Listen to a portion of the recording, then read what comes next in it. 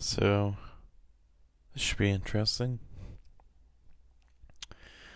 So, prior to this, stories and whatnot, never even bother researching anything about this. But it all started 3 years ago.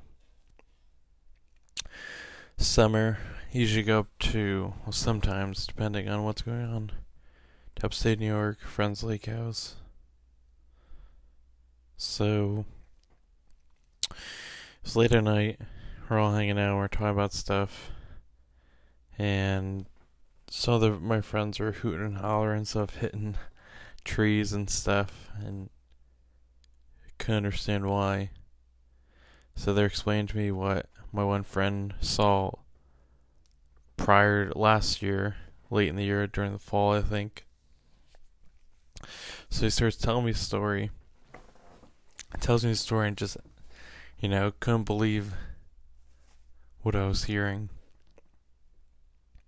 Like I said, prior to this, never crossed my mind or anything. So the story goes, and for some reason, I might remember it better than him at this point. But who knows?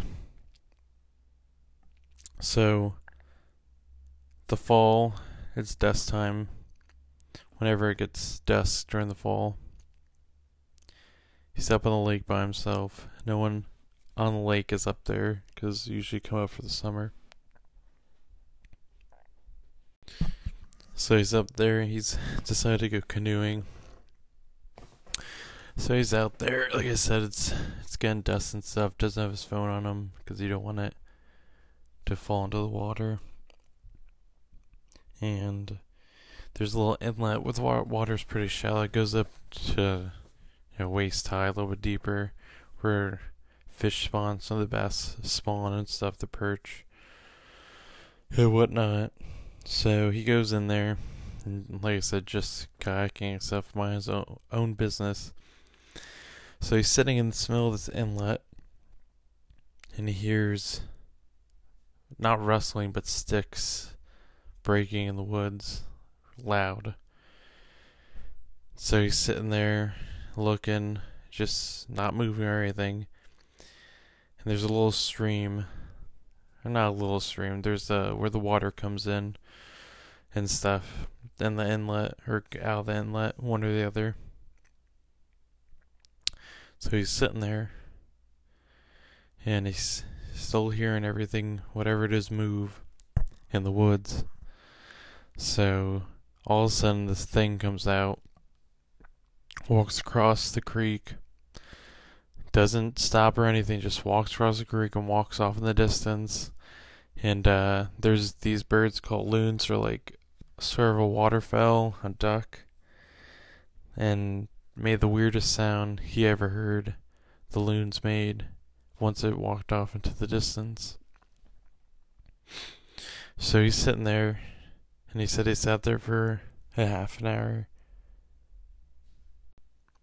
trying to figure out what he just saw and stuff. So he goes over toward the shore to see if he's find any tracks or anything.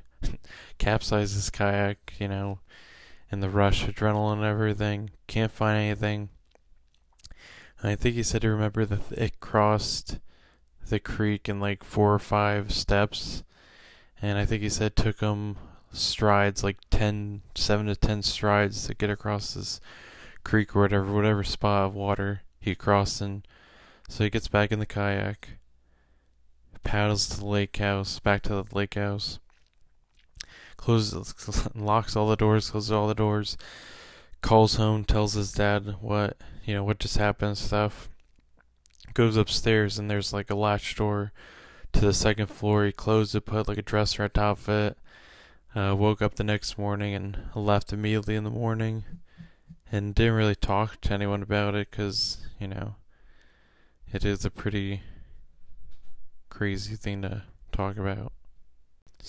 So I didn't hear till the following summer the story and everything, and he was speaking to one of the caretakers of the estate and everything, the lake and the property around it. And he pulled him aside and said, like, don't think you're crazy or anything seeing something like that and whatnot. And he was describing, like, what he saw when he was in the lake. Big figure, dark, didn't look at him or anything, just walked off into the distance, into the woods and whatnot. So the caretaker was explaining that he was working up there as a trooper, and him and his partner were on a break, late dinner break, later at night, snowing, and they pulled aside to this logging road, facing down a logger road, and they're sitting there eating, and this thing comes in front of their car, and made a little ways down, not right in front of the car. And they said they turned on the high beams, and the high beams didn't even hit, above the shoulders or anything, or the chest. And he said him and his partner never talked about it, what they saw that night, since that night, nor probably, I don't think he's even seen the guy since then, or probably has, but after the fact. So I was doing research, and 15-30 miles away is a town of Whitehall, which is notorious for sightings and stuff. So I watched this documentary about these kids in the 70s, and might get the story wrong. Kids in the 70s, 1975, 1976, whatever it was, were out in a truck driving around, and they saw something on the road, pulled around, saw it again. It's a tall figure, beady red eyes and stuff. So they went back to get one of their friends, comes back, it's on the other side of the street. So they get one of their dads, who was the chief of police of the local township, cops and stuff. So they get him. His dad comes out, sees it, calls the trooper or two to come up. And this thing is that, like, keeps switching sides, goes to more in the field and whatnot. So they're out there in the the field and stuff. The troopers, the sheriff, and stuff, and they're on both sides of the meadow, valley, farmland, whatever you want to call it. And they have the radios, and they said, "Oh, it's over here." So they rush over and throw the patrol car spotlight on it. Hits it, beady red eyes, huge, and they said it made this curling, squealing, deep, from the bottom of the stomach scream at them, and walked away. And so he was following the report the next day, and the following day couldn't find the book where he made the report, and apparently someone, a higher up supervisor, took it because he didn't want people to coming talking about it, getting attention to it. So he thought it was strange, but in the documentary they had first person accounts in it, and they talked about other stuff that happened in the area. So where my friend experience happened to Whitehall, it's all connected. Like, if you go directly to where that to the lake is, it's all forest and stuff, so it's very possible.